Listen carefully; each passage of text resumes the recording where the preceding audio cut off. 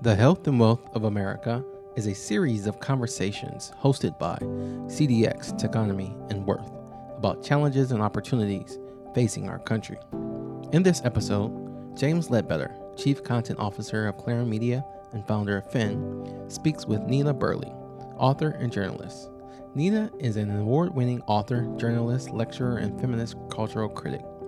They discuss how America bungled the COVID pandemic. Welcome.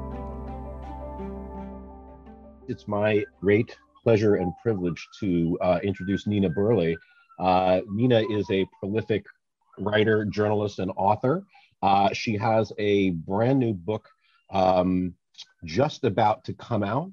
It is called Virus, Vaccinations, the CDC, and the Hijacking of America's Response to the Pandemic. It is a very grippingly written narrative about how we messed this thing up. Nina, welcome to the Health and Wealth of America. Thank you so much. I am going to ask the audience to indulge me briefly and just let one writer talk to another about process. I think, at least in New York, we kind of all watched this thing unfold in real time. And at about the same time, February, March of last year. And I kind of looked at it in horror and fear. But at some point, you looked at it and said, I got to write a book about this. And I'm curious, was there a particular episode or sort of aha moment that led you to think that this was a topic for a book? Well, actually, it was a phone call from the publisher, Dan Simon, who called me in early December or the very end of November and said, hey, I want someone to write a fast 50,000 word book on the race to the vaccine, because I think that's going to be an amazing story. And I need it by March. And I said, well, Dan, happy to do it. I'm interested in science, and I'm not, I've done science writing, but I will do it if you let me write about what happened with the CDC first, and what the administration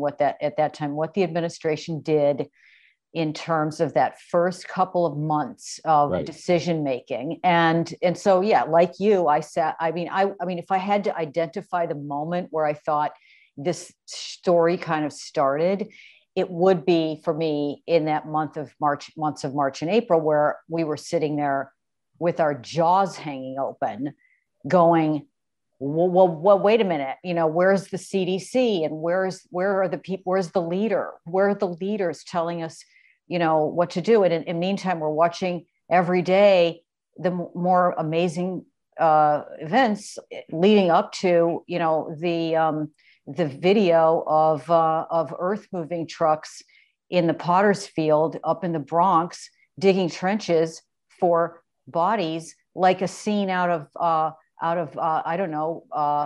Pakistan after a cyclone.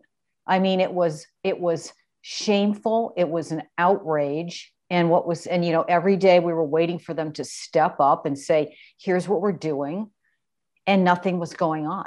And then, so I said, I'll happily write it for you, but I have to write about it. And then, of course, we started to understand what had been happening. And, it was all happening so fast, and our jaws were hanging open. And we were also paralyzed with panic, and just our society had never, ever confronted anything like this, that we were unable to log everything as it was happening. And so really that's what my goal was with that first essay, was just to lay out what had happened. And then of course I got to write about the vaccines. And then I also said, Dan, I'll write about, but I actually have to do also a chapter on the conspiracy theories and the hoax concept and, all of that. So yeah, it was really, I have to give it to Dan Simon. I did not raise my hand and call him up and say, hey, I'd love to write this book. And so, yeah, I wrote it, and it was a terrific, tour back into,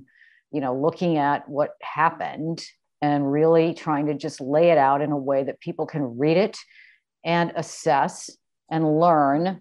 And hopefully this will happen again sometime. And hopefully everybody will expect a different kind of response from our leadership. Yeah. I should just notify the audience there's a link to buy Nina's book that's been put into the chat.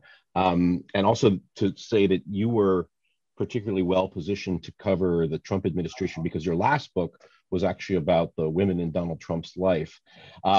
So the fundamental thesis of the book, as I see it, is that America's bungled response to COVID was the result not merely of incompetence and malice in the Trump administration, although that certainly played a role, but actually a much deeper and longer term deterioration of vitally important American institutions. So if I've got that about right, can you flesh out for the audience how and why we let those institutions rot?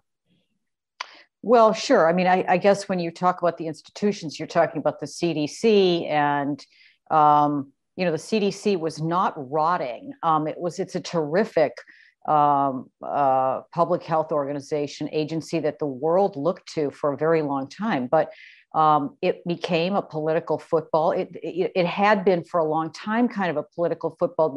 Every time the administrations would change parties, they would mess with the website would change. And with the Trump administration coming in, especially because they had to pay back the evangelical community that had put him into office, really, he immediately set about putting people in charge of the CDC at the very top who were evangelicals. And Redfield comes from that community. Birx does. Alex Azar was I didn't know this until I started looking into it. Alex Azar was is an evangelical who was the sponsor of cabinet prayer ministry meetings inside the White House. The founders of our country would be rolling in their graves over what they were doing in this. You're not supposed to put prayer meetings inside the White House, and they were doing it weekly. He was a sponsor of it. So they gave the public health agencies over to these zealots, or again, I'm not going to call Redfield and Burke zealots. They do their job. They're medical people, but they have a constituency on that side. And their concern, their eye was not on the ball of a virus coming. Their eye was on how can we use these public health agencies to promote our kind of moral view of behavior. And of course, sex comes under sexual behavior, LGBTQ stuff. The first thing they did with the HHS was they went in there and said, okay, we're going to put a button on our agency's front of our website saying anybody who has any kind of religious liberty objections to any kind of health related activities, a pharmacist, a doctor can press this button and we will come to your aid. In other words, they were ready to go to the aid of people who were going to say, we don't want to be involved with birth control, selling birth control or abortion, or, all of these issues that, the transgender stuff, that's where their eye was. Right. And so it wasn't on the, incoming. Now, of course, again, previous administrations and Democrats too probably weren't, because if you look at, again, back to the institutions, the priorities of our leadership in this country for decades, my entire lifetime certainly, have been to spend a lot of discretionary budget money on defense. Between 40 and 70% of discretionary budget has gone to defense since 1960. Meanwhile, 3 to 6% of the discretionary budget goes to public health. That's really all you need to know. This is, and now suddenly we confront a deadly virus that killed more Americans than this has been said over and over, than World War II, Vietnam, and Korea combined.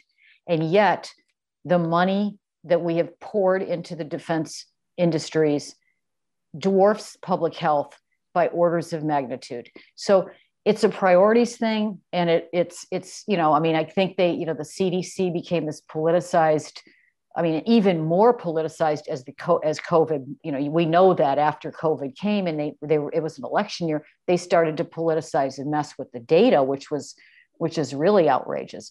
But I don't think the CDC was in full rot mode. before that. I wouldn't say that. I think it's more, our society's acceptance of certain priorities that maybe need to be reconsidered a little bit. Yeah. One of the things I think that that tripped us up, it goes to your point about the evangelical priorities over the scientific priorities, was especially in the very beginning, it didn't seem like the science messaging was very strong or clear, particularly with regard to wearing masks. They got the word out early, and this was sort of deliberate and maybe sort of coincidental, that actually you shouldn't wear a mask because masks are in short supply and you're taking them away from the people who really need them. And then all of a sudden we did this 180 somewhere in the spring. No, actually you have to wear a mask, and that messaging really made it difficult to enforce anything. Absolutely. Because people were so confused. So can you talk a little bit about how that evolved and who was responsible for that? Sure. I mean, that is one of the mistakes that you cannot pin on the former administration entirely. The WHO was not advising mask wearing early on. The World Health Organization. The World Health Organization was not advising it. And doctors in America were not, top, leaders of the health agencies in this country, and they weren't doing it for political reasons, were not advising it. I guess you could argue that at some point there was some kind of a political calculus going on when, the U.S. Post Office was going to send a mask to every man, woman, and child, or every address in America. And the Trump administration said, whoa, no, that's going to set off a panic. Don't do that. That came later. But yeah, the blame, there's enough blame to go around on that mistake that you cannot pin that to the administration. What happened was, of course, and where they do come in is that they immediately, it became, you're wearing a mask. It was like wearing a Biden sign on your face, Right. And it politicized, and it was a very bad idea to do that, because you can still find people in this country. I met one the other day in Florida, otherwise well-educated or wealthy American man, saying, I've heard that masks don't do anything, and I wouldn't. Right. I don't wear them at all if I don't have to. And so, yeah, they made that was a blunder early on. Yeah. One of the most distinctive parts of your book is you have an entire chapter or essay devoted to the role played by conspiracy theories. Mm-hmm. And when I saw that, I thought, well, Trump and his supporters are well-known, kind of advocates or abusers of conspiracy theories. So it's not that surprising. But at the same time, you explain really interestingly why conspiracy theories are particularly mm-hmm. likely to take root in a time of a pandemic. Can you elaborate on that a bit? Well, sure. First of all, historically, these moments, if you going back to Daniel Defoe's Journal of the Plague Year, which covered a 17th century London plague pandemic, the conspiracy theories flourish. People just are grasping at anything, and always retrospectively they would say, oh, the soothsayers had seen a comet, or this was God's payback for that misbehavior by that monarch or something. There was always some superstitious explanation, right? And so now I think what's happening is, yes, of course you had the Trumpy, deep state stuff, and the QAnon stuff, which it's just flourished with this situation. But again, I don't think you can situate that entirely in the Fox News, it's COVID is a hoax sort of echo chamber. I think that's part of it, but I think we are, again, in my generation, we grew up in, and yours too, we grew up in the baby boom really came of age with the national security state, with this metastasizing of national secrets, with the concept of this country has secret labs making bioweapons. I mean, we know that. We know, and we know it culturally. It's like we grew up with movies about it, and all the way back in the 50s with the blob and the radiation. So we have this like sort of dark secret, sense of these dark secrets that there is some truth to that. And when something like a zombie plague comes along, and it did come out of, probably spilled out of a lab in China. Now, a lot more scientists are beginning to agree with that, accidentally. You just have people, we're very willing to, we're primed to to sort of believe that believe anything, that there are people that we have, Dr. No's out there or something, who are willing to create, pandemonium. And we've got, evil. Look, the dark science of the Cold War that's what I sort of talk about. That has primed a lot of people in my generation to believe that the government is capable of all sorts of things, and that's at the root of a lot of the QAnon stuff, I think. Yeah. Let's talk a little bit about the science of the vaccine. You go into some detail about messenger RNA and this sort of cutting edge science. And one of the things I learned from reading your book, I think if you had asked me a year ago, or I think today, if you had asked me a year ago if I knew what Moderna was, I would have said yes. But I think in reality, I didn't know what Moderna was a year ago. And you remind us in the book what a relatively small company this was from in the world of pharmaceutical companies. So you could talk a little bit about the scientists and the race to develop these new vaccines. Yeah, well, I mean, one of the most fascinating things about this story is that in this milieu of distrust of experts and conspiracy theories galore, and Bill Gates is going to inject us with 5G chips and so on. In the middle of this, we have witnessed a milestone in medicine happening right in front of our eyes. The Chinese released the genome of that virus to the world 3 days later, in January, I think, of 2020. 3 days later, these scientists had a vaccine figured out. They just had to get it tested. And, this type of vaccine, the messenger RNA platform, is completely different from the vaccines that have saved our children's lives from all sorts of childhood diseases.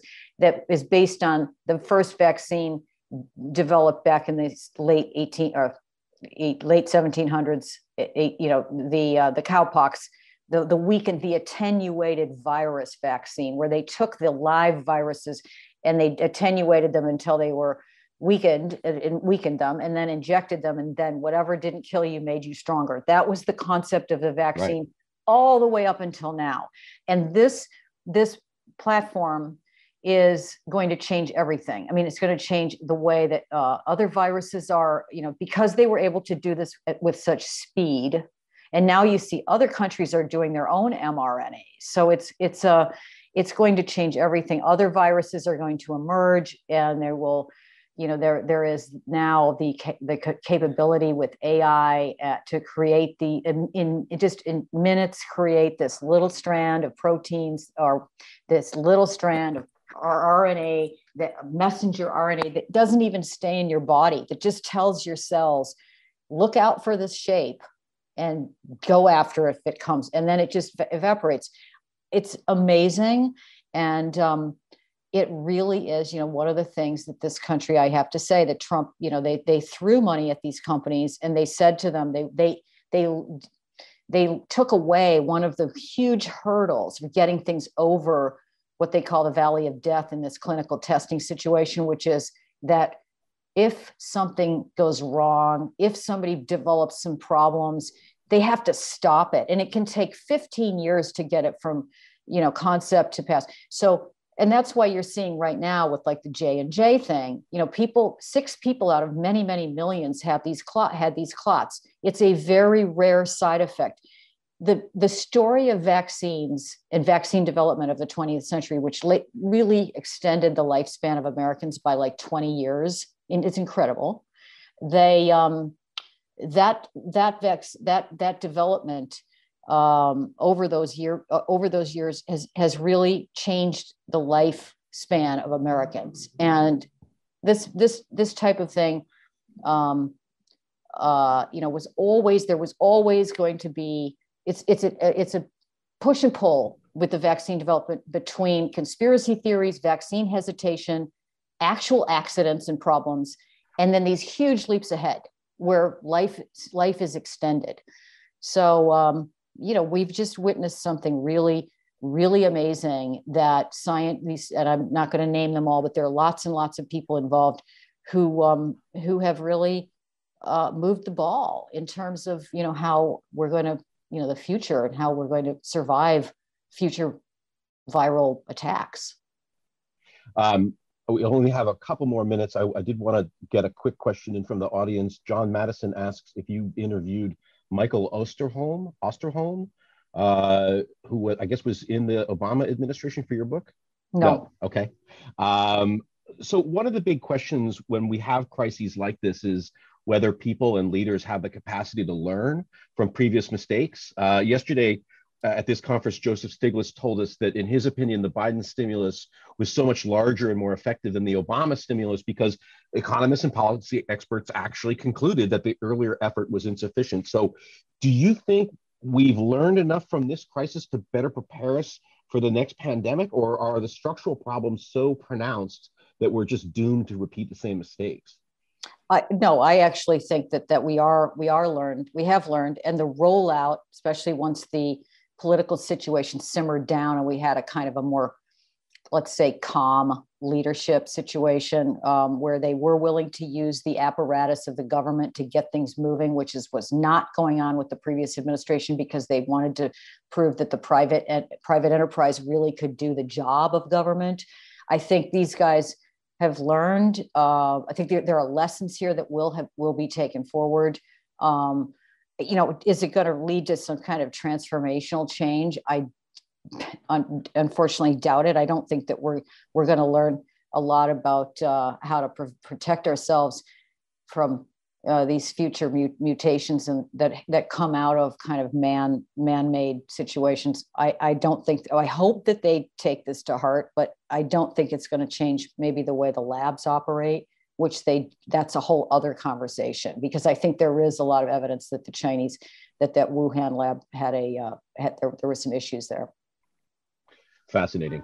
Well, Nina, we have to break for yoga now, but thank you for this conversation, and thank you for writing such an excellent book. Thank you so much. Okay. All right. Take care.